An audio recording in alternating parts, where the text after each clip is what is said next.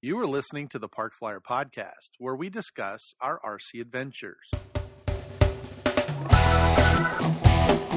Welcome to the Park Flyer Podcast, where we discuss the ups and downs of the new RC Flyer. Join your hosts, Michael and Jay, as they take flight at the park. Now on with the show.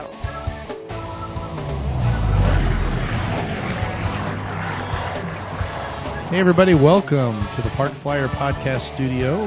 I'm Michael, and with me tonight, as always, is my good friend Jay here in Texas.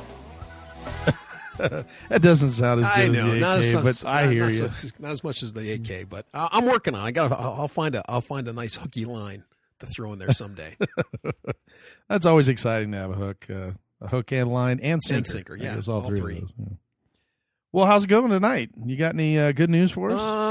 Well, all I can say, it's summer and you should be out there flying. Hopefully you're not running outside and being exposed to too many UV rays and catching on fire the second you go outside, like I seem to be here in Texas. I'm just a newbie from Alaska, so I'm a little, I hate to say it, timid when it comes to the sun. But I'm getting a little used to it. Yeah, it's been hot here. I got a little burnt myself, so I have to watch that. Wear a hat. Yeah, wear a hat. Make sure you wear your suntan lotion. For me, it's you bring out a cover. In fact, like a sun cover or something to shade yourself from planes. It's just a whole different thought process from being in Alaska. Just throw some stuff in a car, drive out to the park. Just go fly. It's sunny. Woohoo! And here, I got to be careful about what I throw in the car, how long I keep it in the car. It's just the little things that I never had to think about that are just shocking me. So don't forget the water. Don't forget the water. Yeah, that type of thing. So, well, we have an email from Jim down in your neck of the woods, and he was asking. He's a glow guy. Yes, he is, from what I understand. And he was in his email that he sent to us. He basically was like, how do I pick a motor for electric? How do I, put all that stuff together? And so tonight we're going to take the opportunity, based on Jim's request, to discuss a little bit about motor combos, sizes, that kind of thing. Because we do realize that there's guys out at the park that there's mass confusion out there when it comes to, and especially for guys like Jim, who are glow guys who are dabbling a little bit in electrics, and they're kind of curious because they get a motor and they're not sure what's going on, or something burns up or catches on fire, or it doesn't give them the performance they want, or their batteries puff after one use. It can be a little frustrating. So I guess the first thing to talk about is how it all, I guess what we should do is how it all fits together and then break it down part by part. So the whole motor combo starts with the propeller, the motor, and the ESC, or what we call the escape. And those are the three components and then the battery as well. But those are the four components of the electric system that helps us get our airplanes off the ground. And then each one has its own idiosyncrasies or whatever to, help the airplane do what it needs to do. So let's start with basically the main body of it, which is the motor. And motors are designed as two types. There's an in-runner or an out-runner motor. True. And the way to look at it is an in-runner is an enclosed can. The only thing that spins on it is the shaft. It's the only part that spins. You could hold it in your hand, and if you turned it on, the only thing that would spin out of it would be the shaft. An outrunner, the whole case, the outer case may move, along with the shaft, rotates. And it's just all how the magnets are laid out in the system. Typically, an in-runner is used for models where the motor goes more inside, or, it's a very tight fitting and you don't have a lot of room. Outrunners, they're a little cheaper to make. They're used for models, most typical models, where you have, enough room around the motor, where the case can spin, that sort of thing. Like if you have like some of the fancy gliders, they're real tight fitting. Well, then you'd use an in-runner motor, because then you could just slide it right in and then protrude the shaft right out of the end of the plane, and that would just attach a propeller and fly with it. Where the outrunner, not so much. You have to make sure you have enough room so that whole case could spin inside the enclosure. Yeah, and the end runners, a lot of the end runners are used for EDFs because Yes. they just slide. You know, they're long, they're thin, and they have this little shaft sticks out, and they just slide them in there and attach that EDF blade to the Right, front they of go it. into the So they housing, use the that. EDF housing, which is actually anywhere from 4 to 12 blades, which spins around. That EDF motor goes slides into this housing, gets screwed down inside the housing, is held firm, and then you just attach the blades to the outer part of it, and it spins and makes the EDF. And then, like you mentioned, the gliders, but some of the airplanes can use gearboxes. Yes. They do have gear boxes, and so you can put the end runner with a gearbox and kind of do either an increase or decrease. Right. They're not as popular as they for power, were yeah. because typically they Right. used to do that when they just had before they had brushless motors. That was used mainly for brushed motors. They weren't as powerful, and they didn't provide as much wattage or power to the system.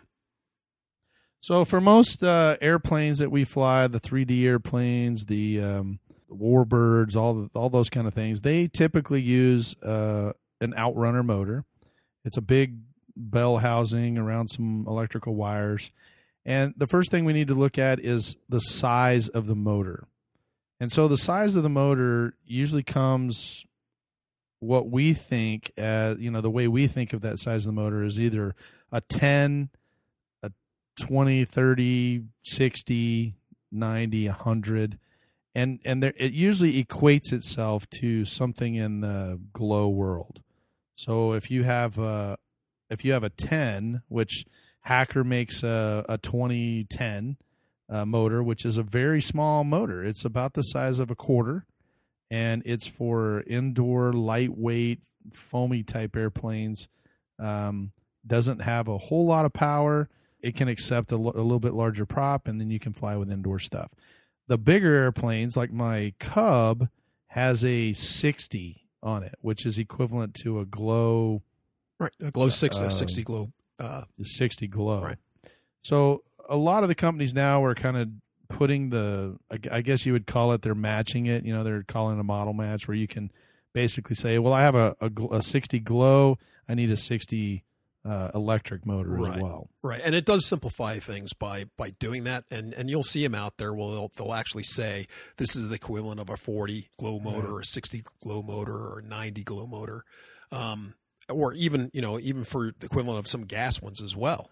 So definitely simplifies things and helps people make that translation. But like you said, for the smaller motors, something under that 40 size and under, it gets a little mysterious as to which one I should select, which one I should use. There's all these numbers. What do they mean?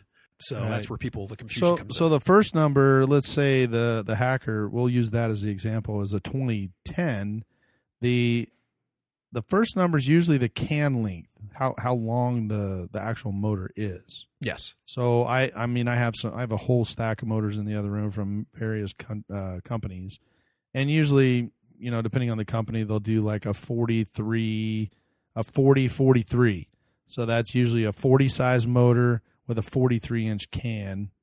And then there's usually another number associated that's called a KV. Yes, that's very important.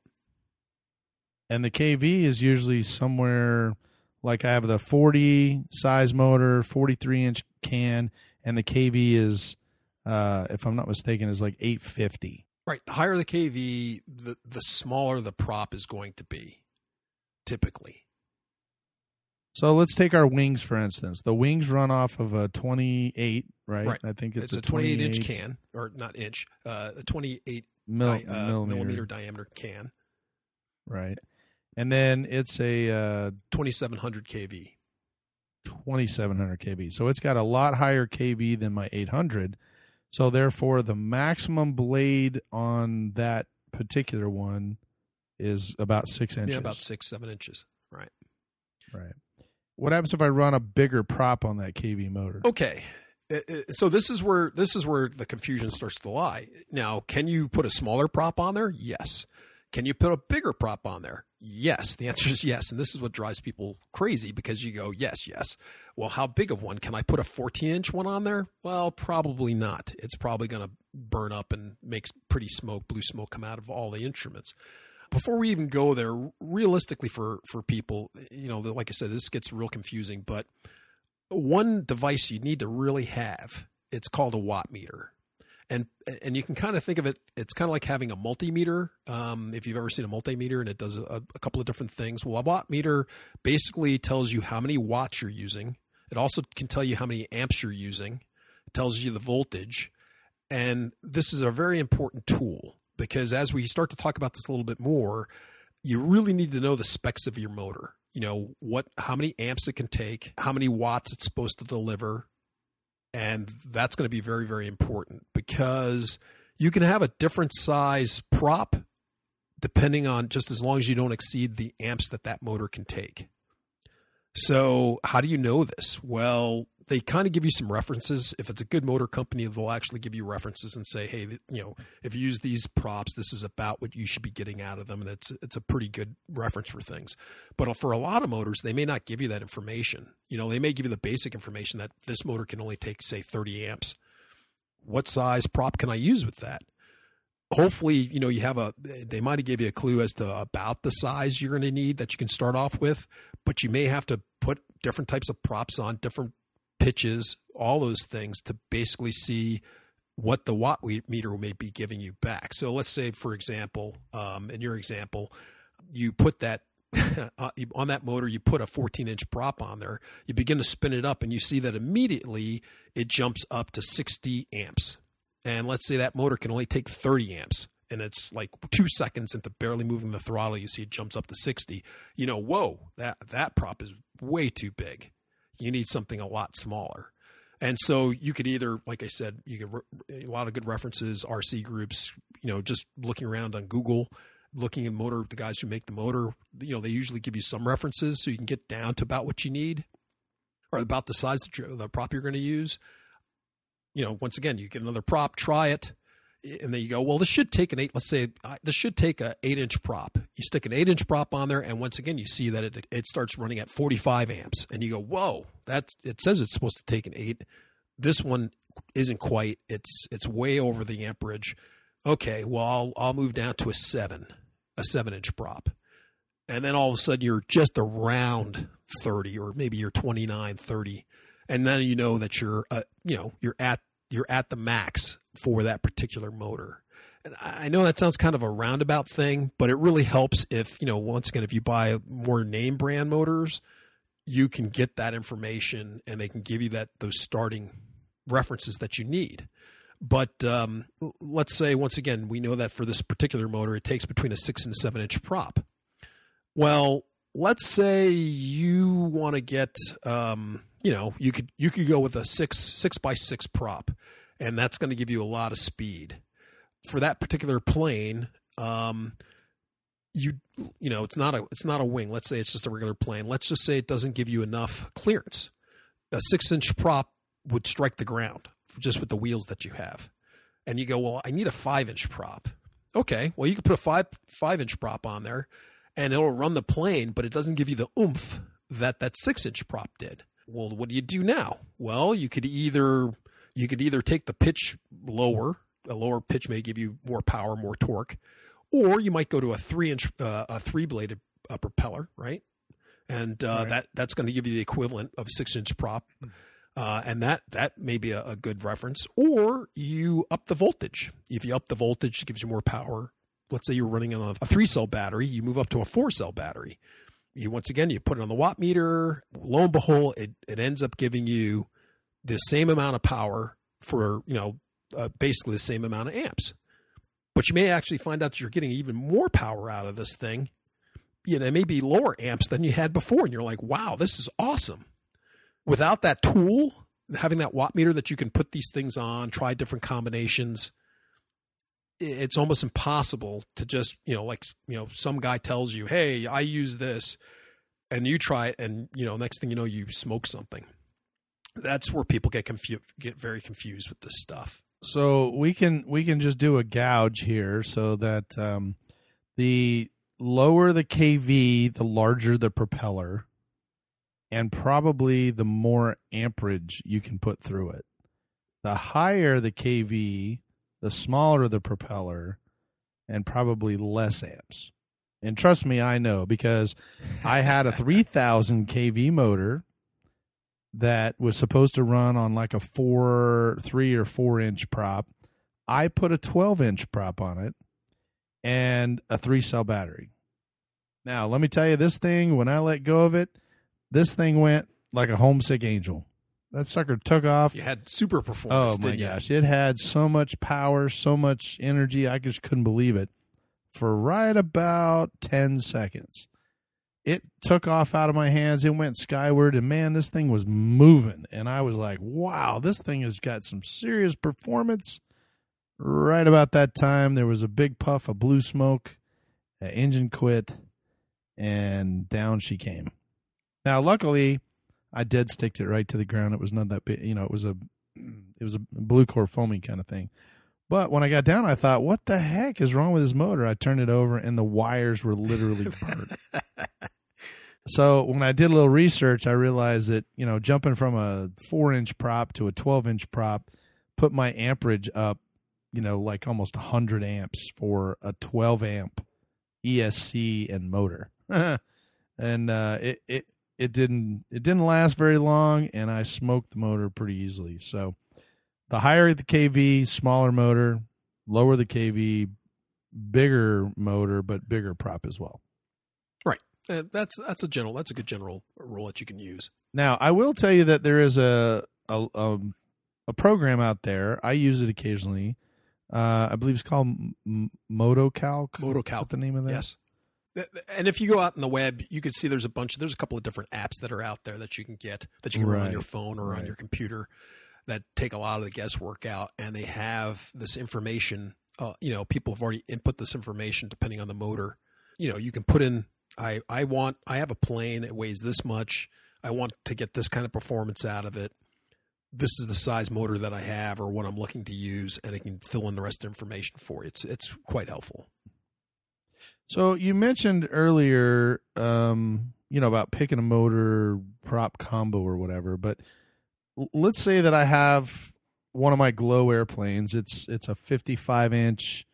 It uses a 30 Glow motor, and I'm tired of being, the Glow, and I want to convert it to electric. Right. Which I can do. Yes. So now I pull the Glow motor off, and I think to myself, all right, how do I pick this motor? What motor would work well with this particular model? Well, I will tell you that the main portion that I'm looking at is how many watts that this motor will produce, because the watts out of electricity is what gives my airplane the ability to move the weight. And there's a formula for that. Right. You probably know it right off the top of your head, but I think it's 100 per pound. Yeah, it's 100 watts per pound. Let's say that you said that model you said would weigh 5 pounds. Right. So if you wanted to get performance out of it, you'd want to look for a motor that gave you at least 500 watts of power, and you should be able to fly that plane around. Right. There's another little calculation that basically says that 500 watts will fly the plane. Are you going to get spectacular takeoff, hover the aircraft, accelerate to the sky? No, not with five pounds with 500 watts. You're going to be able to fly around normally, very scale-like, and it's going to be easy to fly. But if you want to get a little bit more performance, well, then there's another thing that basically says that if you want to get acrobatic, then you're going to need 150 watts per pound. And then if you want to get extreme performance, you want to have at least 200 watts per pound. So it's almost a 2-to-1 ratio. And that's a kind of a good rule. Of course, you can get higher than that, but between, that 100 to 200 watt range you'll understand what you're going to need for the performance out of your plane. Right. Those are good gauges. I mean, I think that most of my 3D airplanes have somewhere around 150 to 200 watts per pound. Right. The bigger ones, anyway. So now we find this watt meter. The outside of the box tells us that with a 13-inch prop, this 40 size glow motor, or this 40 43 electric motor will give me 2,000 watts. Oof. So that's a lot. That's a lot. I mean, for a 5-pound airplane, if we think about it, that's a 3D type airplane, 2,000 watts. Now, how do I pick the ESC to go with this? Well, once again, this is where you look at the box and you see that particular motor, let's say that particular motor takes a 50 amp. It takes 50 amps for that particular motor, okay, to run on. So you know that you need a minimum of a 50 amp escape or ESC to go with that motor combination, because it tells you its max is 50. For me, I might go with a 60 amp escape to go with that motor, because that way I can push that system a little bit over what the recommendation is for the motor and still be safe. I know I won't blow up my escape if I happen to go a little higher or lower, And that sometimes happens. It could be a hot day. It could be, there could be various reasons why you may be right at the maximum limit, and having the escape just have a little bit more oomph to cover that is okay. What you don't want to do is say, well, I only have a 30 amp. I'll just keep it at 3/4 throttle. I should be fine. Exactly. It never works out that way. Somewhere you push it full power. Somewhere you're doing something. Or you go, wow, this is performing great. And then you go, wow, I didn't know this had a smoking system. This is cool. Look at the smoke that's pouring out of this thing. It's beautiful. So basically on an Outrunner, there's 3 wires that come out of the back of the motor. Yes. And those 3 wires are basically the 3 phases, and they plug into this ESC, which is a circuit board that basically controls the motor. And then on the end of that, on the opposite end of that ESC should be 3 wires. 2 of them are for battery connectors, and you can put your favorite battery connector on the red and black wire. And the other wire coming out is actually a servo wire. It looks very much like a servo wire, and it plugs into your receiver and into the throttle port. Right. And so now when you fire up your radio, the ESC will do its little song and dance, because it does a little chimes, to kind of power it up. And I add power, and the airplane moves backwards. Uh-oh. Instead of forwards. Yeah, this confuses a lot of people. And now this does make no sense to me. That's probably the wrong thing to say. Now that it moves backwards, it doesn't make any sense, because I have it all connected. And it powers up and it goes through its little sequence. But when I add throttle, it pushes the airplane back towards me instead of pulling it away from me. Right. How do I fix that? Like you said, the big change came with electric power, and it started right when we started flying. All those years ago when brushless started coming on the scene and becoming popular and cheap. Well, you got to remember, motors before that were strictly a DC or brushed, meaning just like any other brushed motor, positive, negative, you swap them around, it goes the other way. It goes backwards, forwards, depending on which way you do it. Very easy to figure out. Well, with the new motors, with these brushless motors, what does that mean? Well, the old motors were DC. The new motors, being brushless, they're AC, just like your current in your house. There's 3 phases. Okay, so that escape basically takes it and converts it to AC power, 3 phases. And so it's going backwards now. Well, what do I do? I mean, these things aren't color coded. They're just all black, or they're all yellow, or all red. How can I tell? What do I have to do? Well, since it's AC, it's real simple. You just take any two wires, it doesn't matter what two, and you swap them. You're just changing where the phases are. And so it doesn't matter what 2 wires you take, just take them, swap them, and it's going to make it run in the opposite direction. It's just real simple. So that just simple 2-minute fix fixed my problem. So now the motor's running in the right direction. Now it's running in the right direction. Easy peasy. You don't have, a lot of, like, sometimes you may get these motors. Let's say you buy like E-flite. E-flite's pretty good about this. You'll buy a plane, and let's say you're taking it apart or you're putting it together. It'll have the escape there, or the ESC sitting there in front of you, and you go to hook it up to the motor, and it'll be color coded. and it'll be like red, green, black or something. The motor in on the Escape, and you just put the color codes together and the thing goes in the right direction. So they kind of take that guesswork out for you. But let's say you wanted to upgrade that motor, and the next motor you get to put in there, which is more powerful, it's not red, green, or black, and people are just totally confused as to, well, what do I do? Now do I have to buy a new Escape? No, you just have to swap any two wires around and it'll work. So makes it pretty easy. Yep. It's a very simple solution, honestly, and once you understand how it works, it's very easy. It just motor runs backwards, flop the wires, motor runs forward, you're good to go. Now, why shouldn't I buy 100 amp ESC? I mean, you mentioned that, the motor has a 50 amps max and a burst of 60. Why can't I buy like some big 200? So let's we'll make this kind of ridiculous. Let's say you have this tiny plane, and so the plane only needs a motor that it only takes 10 amps to run this thing, maximum, right? All right. And so you look in your box, and you happen to have an 80 amp, Escape there. Well, can I use that? Sure, you could stick that in your plane and use it. Well, your plane only weighed an ounce. There was just now it weighs like 2 pounds. Right, it was only an indoor model for flying indoors. That 80 amp Escape will work. It'll run that thing, and you'll never have to worry about burning the Escape up. There's nothing you could.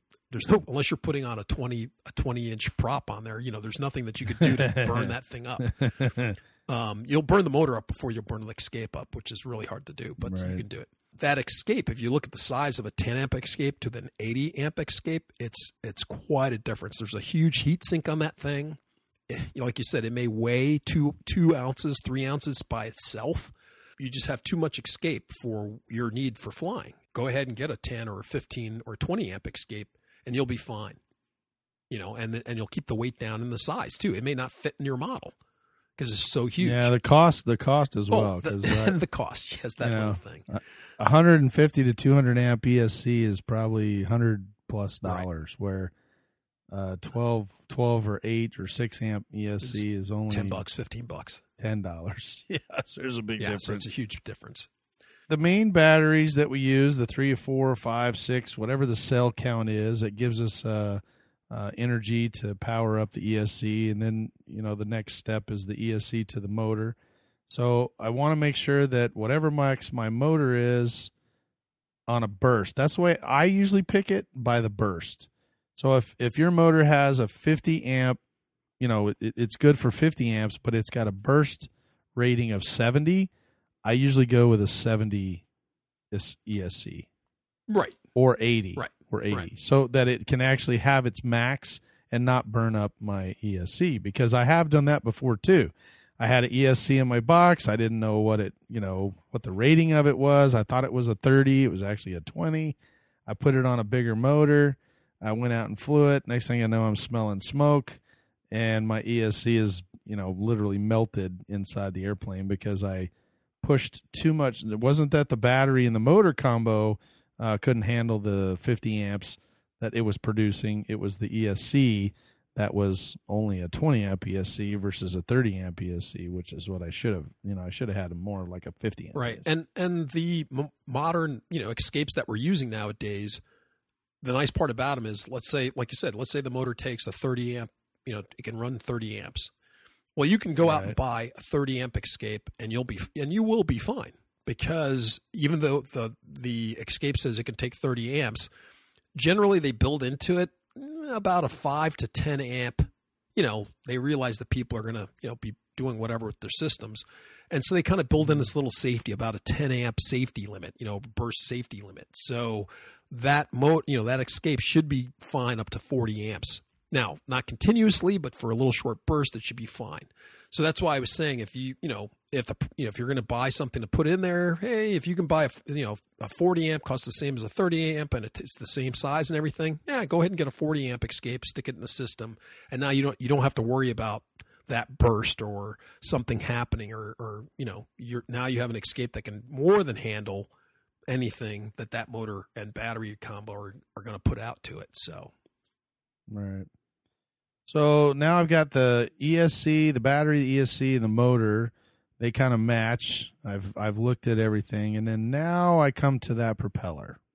And we talked a little bit earlier about it because you said that I can't put a bigger propeller on a small one. But let's say in Jim's case, he has this 40 amp. We're talking about his big 3D airplane. I need a couple 1,000 watts to get the thing to, hover and do some other stuff, have a good punch out of there. So I'm going to use a 4-cell. I'm going to use a 40 glow equivalent motor. I've got my 80 amp ESC. My motor is good for up to 50, and then a 70 burst. But now I have to decide this propeller, and there's several different types of propellers. There's the APC ones, which are all plastic. There's wooden ones. There's GWS ones for something smaller, but in this particular case with a 40 amp, I'm going to go with something in that 13 to 14 range, and the pitch has to be equivalent to, what I'm going to use it for. Right. So let's say that if you think about it this way, the lower the pitch, the faster it's going to go. The lower the pitch, no, I think it's the opposite. The opposite. The higher the pitch, the faster it's going to go. Yes, and because a 6.6 prop is faster than a 6.4 prop. Yep. So you have to look at that pitch and see if it's flat. The flatter the pitch, the more speed it's built for. So like in the glow instance, I know those glow props have really flat. They look really flat. They don't have a really high pitch attitude to them. They're kind of flat. And it's because they're built for moving the airplane forward and having a little bit of speed to them. Where the electric propellers are different than the glow. They actually have these pitches from I think I've seen in the 13s. I think I've seen a 13.4 all the way through a 13.10 or 12. Sure. Well, once again, the difference between glow and electric, the greater thing for electric is that you get instantaneous power, where of course with the glow engine you have to build up your RPMs to a certain RPM, and you're holding that RPM to get your speed, and it may take that 5 seconds for that power band to happen, where 1 second, I'm from 0 to 100 with an electric motor. I have instant torque. I have instant, I'm trying to get my speed, so I don't have to build up to anything. It's just there. Right. Well, most of my 3D airplanes that weigh in that 4 to 5 pounds and use a 40 size glow motor equivalent usually run on a 13.6. That's usually what I run. I do have one or two that have a 14.8, but now that I have the propeller, and I don't know what you use. I'm very fond of the wooden propellers. Mainly that comes down to a personal. I have. Oh, what were you going to say? You can't see it, folks. He's pointing at his fingers. Yeah, I want to have all my phalanges in place, but I do have some scars for some ACP type propellers. The ACP are great propellers. They're very rigid. They don't break very easily. The wooden prop to me gives a little bit more smoothness to it, I think, and they're easier to balance for me. But that's just my preference. Yeah, I was ready to say, props are based. That comes down to our personal, preference. Whether you want to use wood, whether you want to use a plastic prop, or if you want to use a carbon prop. And as I'm pointing at my finger, I'm missing the little tip of my finger because I used a carbon prop. And if you heard the episode that we talked about going to the hospital, I cut myself very well with the carbon prop. It just all comes down to what you like and how much you want to spend. That's true, because the plastic ones are usually cheaper than the wooden ones, and then if you really have a bankroll, you can buy the carbon fiber, because I've seen carbon fiber props up into the couple $100. Absolutely. $150, $200. Absolutely. Around in there. So, but they look good. It just all depends on the plane, the look of the plane, what you want. Just all depends. Well, I do a lot of scale stuff, like my Cub. It has a wooden one. Most of my 3D ones have wooden props as well. I just kind of they're Zor props. Mm-hmm. I got a good deal on some of them, so I bought some to kind of put on the airplane. I do like them. They They travel well. They sound better. They don't slice me up. I've been hit by a wooden prop and I didn't get cut near as bad as that Ginsu knife of an ACP that I've used once or twice. But I do like the power that the ACPs have because they're very speedy and very what's the word I'm looking for? The ACP is on the. I use those on my wing. ACP props on my wing. Or it's a similar. It's not the ACP. It's a gym fan, I think. Yeah. But they're made out of the same material. Now we talked about the front of the plane. So we have the power. We have our motor. We have our escape. Let's talk about the battery. Okay. So I use a 3 or 4 cell. Or what difference does it make? And it doesn't. Can I use a 4 if it requires a 4 cell? Can I use a 3 cell? Sure. Just realize that you're just not going to have the same amount of voltage. You're not going to have the same amount of power. And you could see this by, once again, hooking up your watt meter. And let's say you hook up a system and you're getting 300 watts out of your system with the 4-cell battery. You put on a 3-cell battery, well, at the same power range with the same prop, you may only get, 200. That's quite a difference in performance. True. The plane will still fly. You're just not going to get the same performance out of it. You can still get the same performance out of it. Let's say the prop you're using was a 10-inch prop. So typically, if you drop the voltage like that, you go up 1 inch in size. So now you put on an 11-inch prop, and you should get close to what wattage range you were getting before. More voltage, you have more voltage, drop down an inch. You less voltage, you go up an inch. So. Yeah, I've done that before, and you can see it. And that's the good news about the watt meter is that you can actually physically see the change. Because I for instance, we were doing that on my Pitts S12. I was using a 6-cell. We tried it with a 4-cell. And, it just wasn't producing enough. Went to a 6-cell. Tried it on an 8-cell. The 8-cell 3-blade, little too much. The 16-inch prop that I had was a little much for that 8-cell, but it worked perfect with a 6-cell. 4-cell was more realistic, for that Pitts S12, but the 6-cell really gave it that extra power that I have. I only had to fly with half throttle compared to full throttle. Right. And it depends on your flying style as well. It's true. Folks, because if, like we talk about our wings all the time, like we like flying our wings. Well, we like flying at, 100 miles an hour and just going crazy with them. Where somebody else, if, flying the same wing or a similar wing, may not want to fly that speed or recklessly like we do.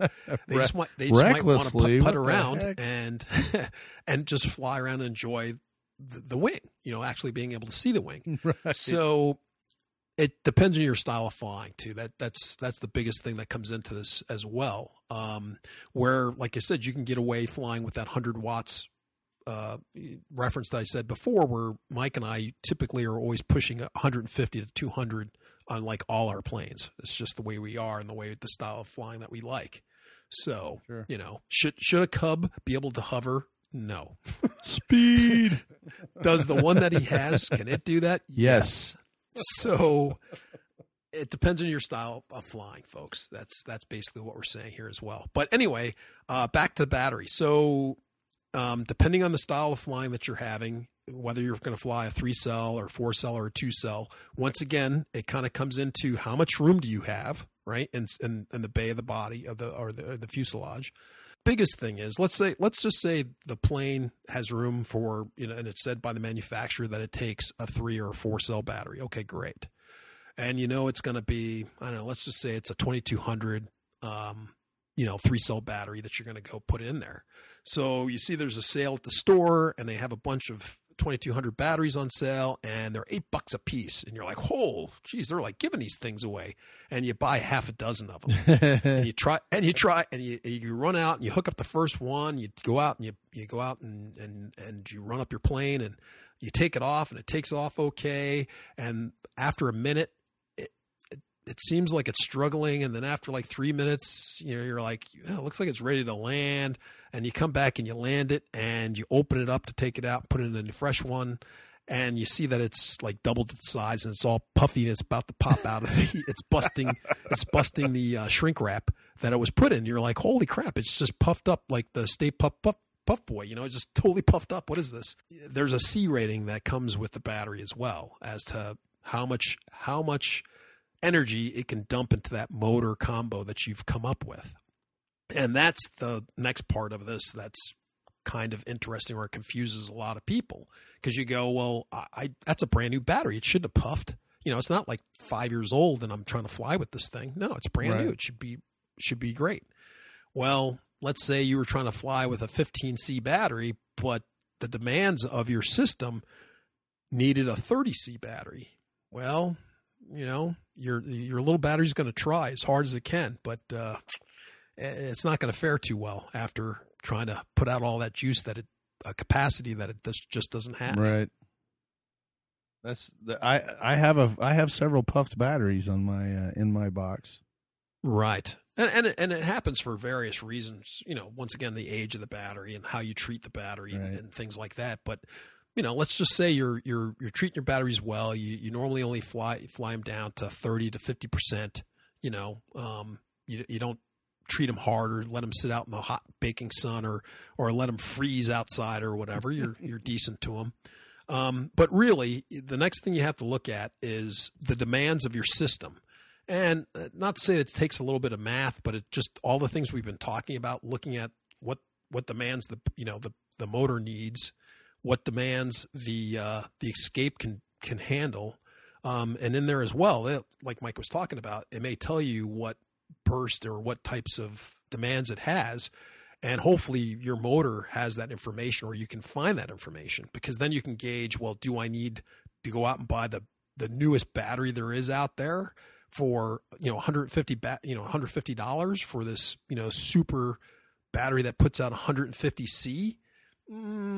Probably not. Do you just need to buy a 25 or 30C battery? Probably so. It just all depends with the setup of your motor combo. Yeah, for my 3D type stuff, I usually always try to get a 40C rating or higher.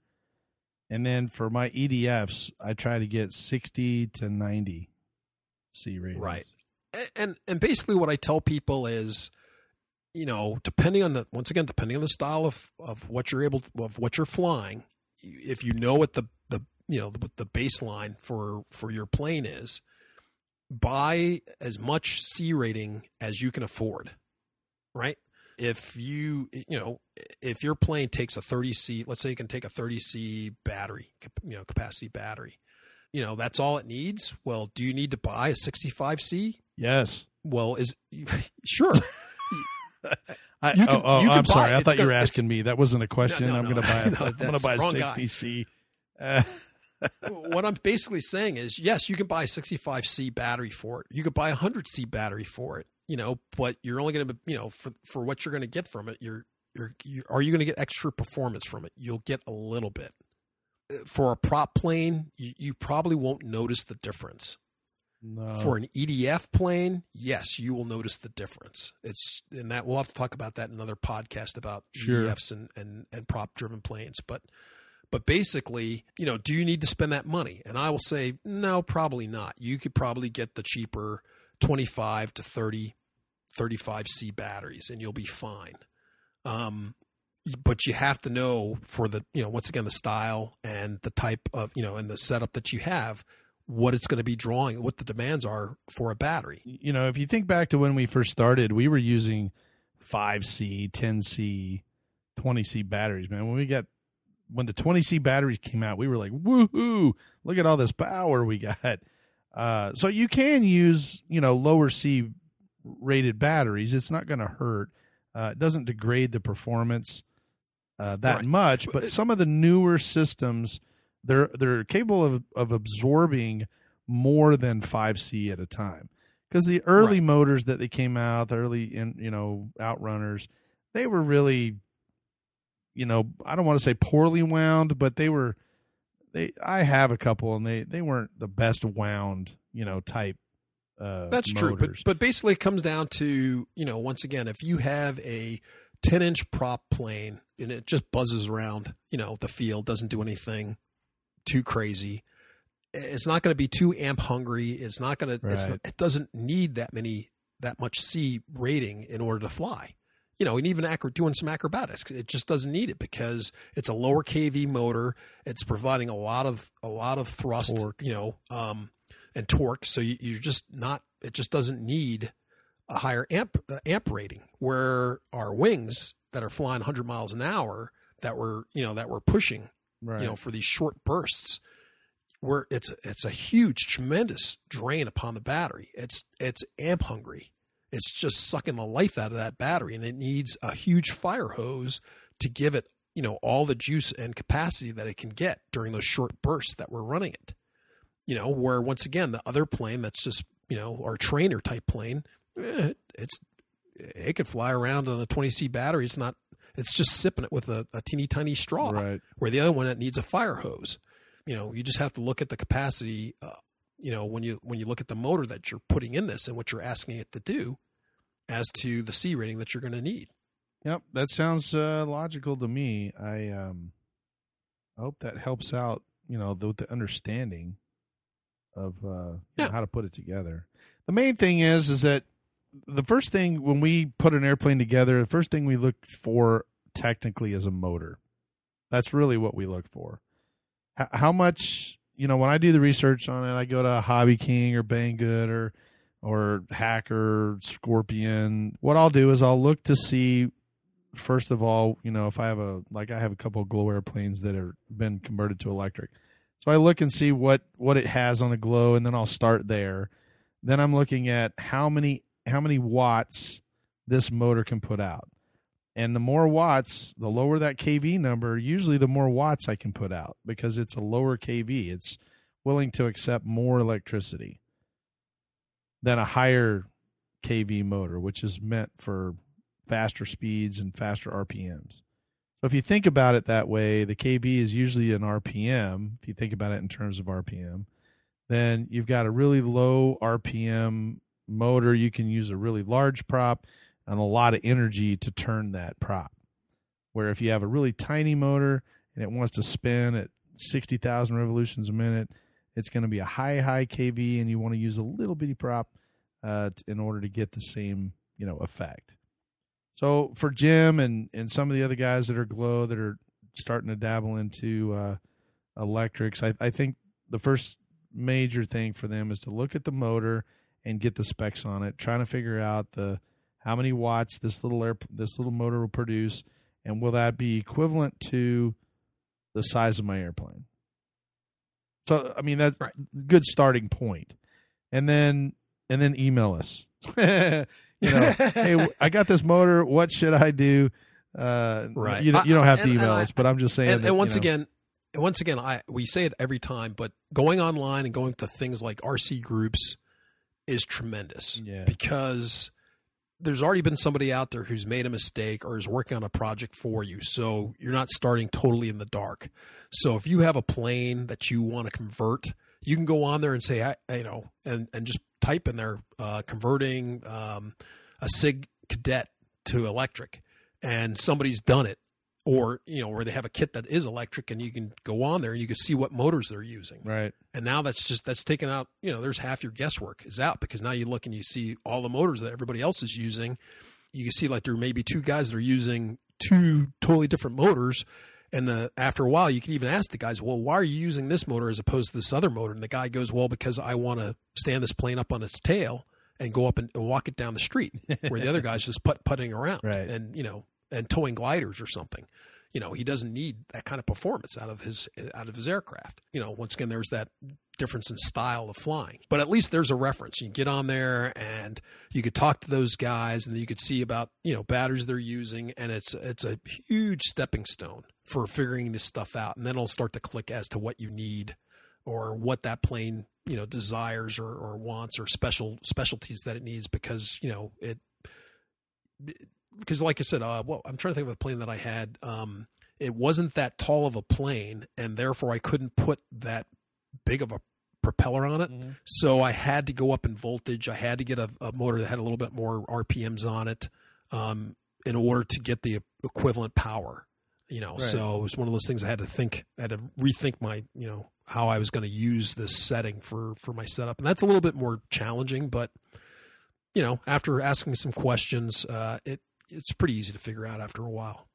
Well, that's where I think I would start. Motor first, and then when you figure out the motor to go in, look for the ESC. Whatever your burst is on the motor, just kind of go up a couple, and then grab the propeller that it suggests, and then drag out your watt meter, put it all together, see how much power you're actually producing. And folks, this is the great thing about watt meters. They've dropped. They're only $20. Yeah, they're $20-$30. I have two of them actually.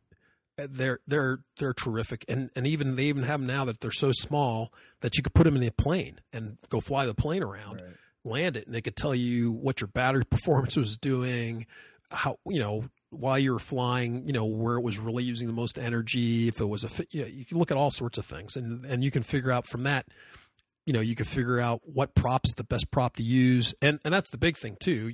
For me, even though I had a watt meter, sometimes I would go fly the plane, and even though, let's say, a 10.6 prop was the best performing one, for flying the battery for a longer period of time, it just didn't give me the performance that I wanted out of something else that was 6.4 or 6.3 or or 10.3 or something. And then I put that on there. I was like, ooh, well now this flies a lot better with this prop. It's just one of those flying things, I guess. Well, you always tell a really interesting story about when I came up to Alaska with the slow flies, and we had two totally separate systems. Yeah, that's a pretty good story. Yeah. So Mike came up to visit me one time up in Alaska, and we, like I said, at that time we were flying a lot of Blue Core stuff, and we had this 3D. It's I guess a trainer plane. It was called the Slow Fly 28. We got up my Blue Core, and Mike made one in like 15 minutes, and I took maybe 2 hours. And the thing was, they're totally the same, except for two.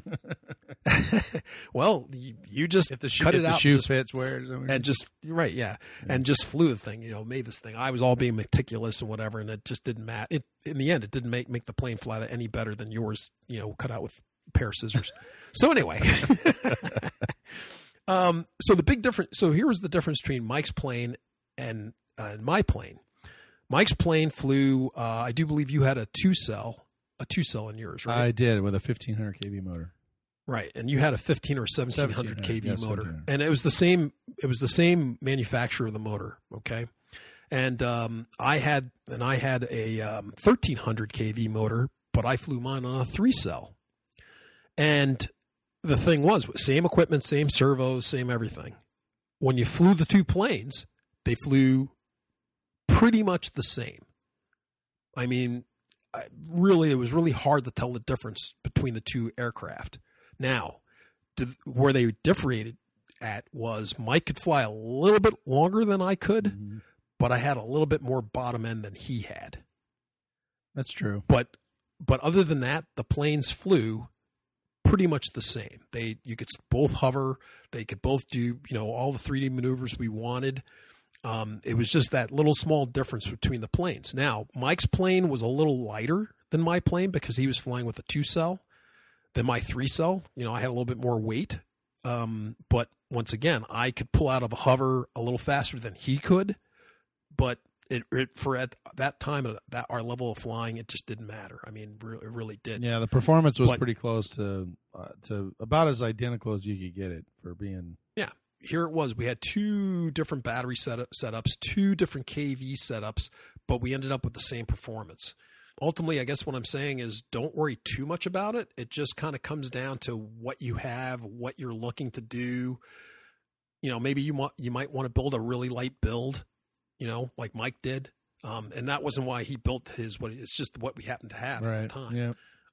It was what was in my box, actually. Yeah. It was what was in his box. So it just kind of comes down to the style of flying you're doing, what you're trying to, what type of, how you're trying to fly your aircraft, what you have, but ultimately, as long as it all fits and it all works, it'll all work out. Because I think you had a larger prop than I did. I had a smaller prop than you did. That's a good question. I thought we had the same size prop, but I may have had just an inch. I think you had a little bit larger prop than I did. Not much. I think like you had a 10-inch and I had a 9-inch or something or 8, that type of thing. 8 and 9. It was like a 1-inch difference in the props, but like you said, they all performed exactly the same. Yeah, performance-wise, they were pretty close to match, and we actually had a lot of fun with those. We flew them to total destruction. I mean, I don't remember. We strapped streamers to the back of them and chased each other around, and I don't think we've ever laughed so hard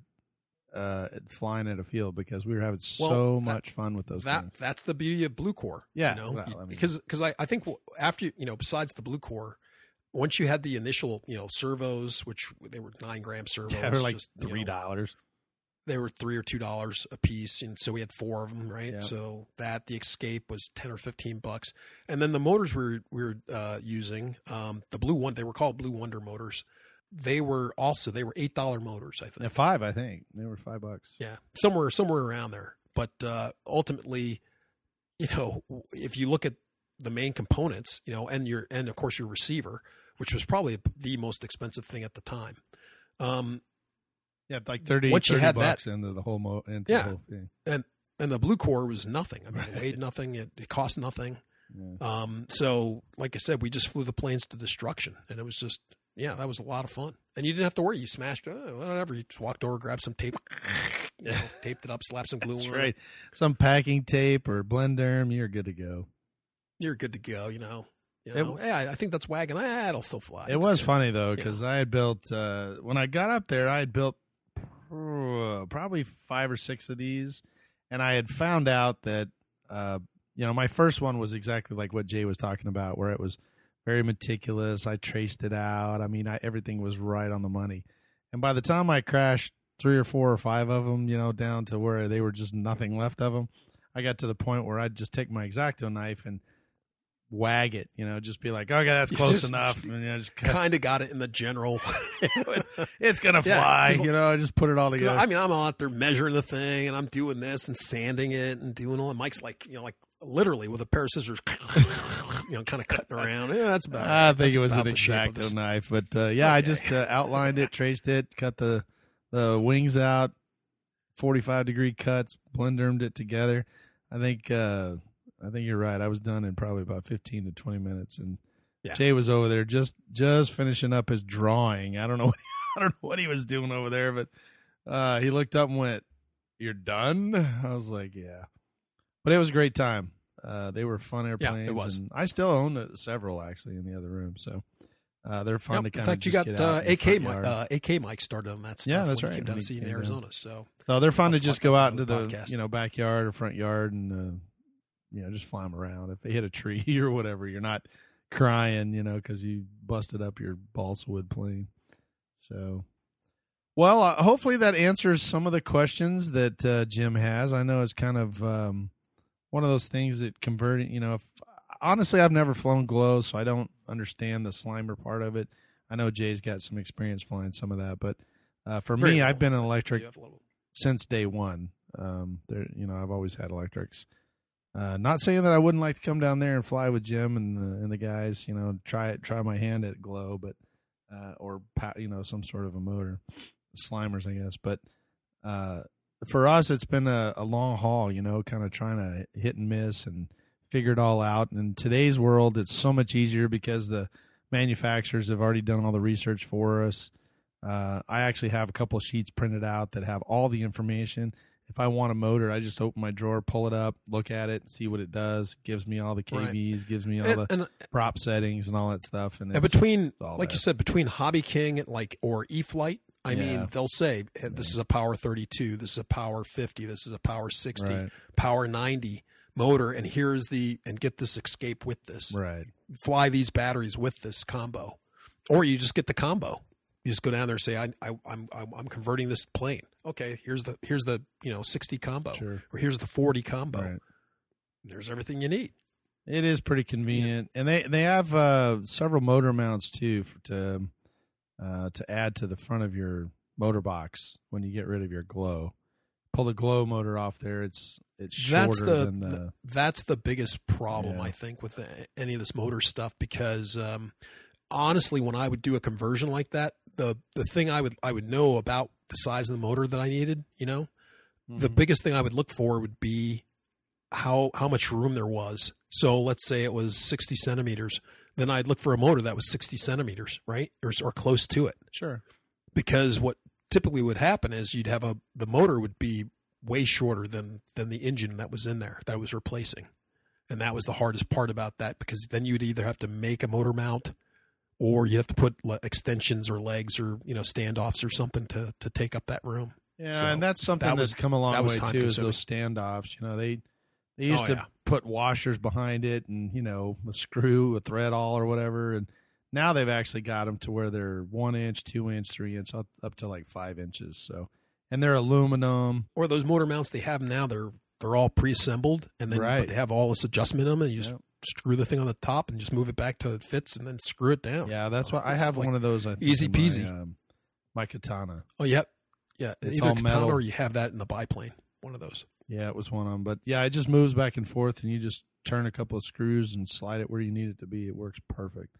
Now, it's not cheap. It's probably $25 or $30 for that metal motor mount, but it was worth it to me because I can get the motor exactly where I want it compared to, just using standoffs. I can only get it an inch or two. And doing some whittling, yeah, exactly. So, making it fit. well, I guess an update on the field. I heard you painted some things, or what did you do down there? In between we actually had a break in the weather a little bit where it dropped down to the 80s, high 80s, I should say, like at 7 o'clock in the morning. And so I ran out there and I finished scraping off one of the benches that are out there, and because it's a metal bench with a wooden top. So I scraped off all the rust and I repainted it, and so one down, one to go. I'm just waiting for another break in the weather when I can get out there and not die. I hear you. And start and scraping all the paint off and rust off the other one, so I can repaint that one. Well, good.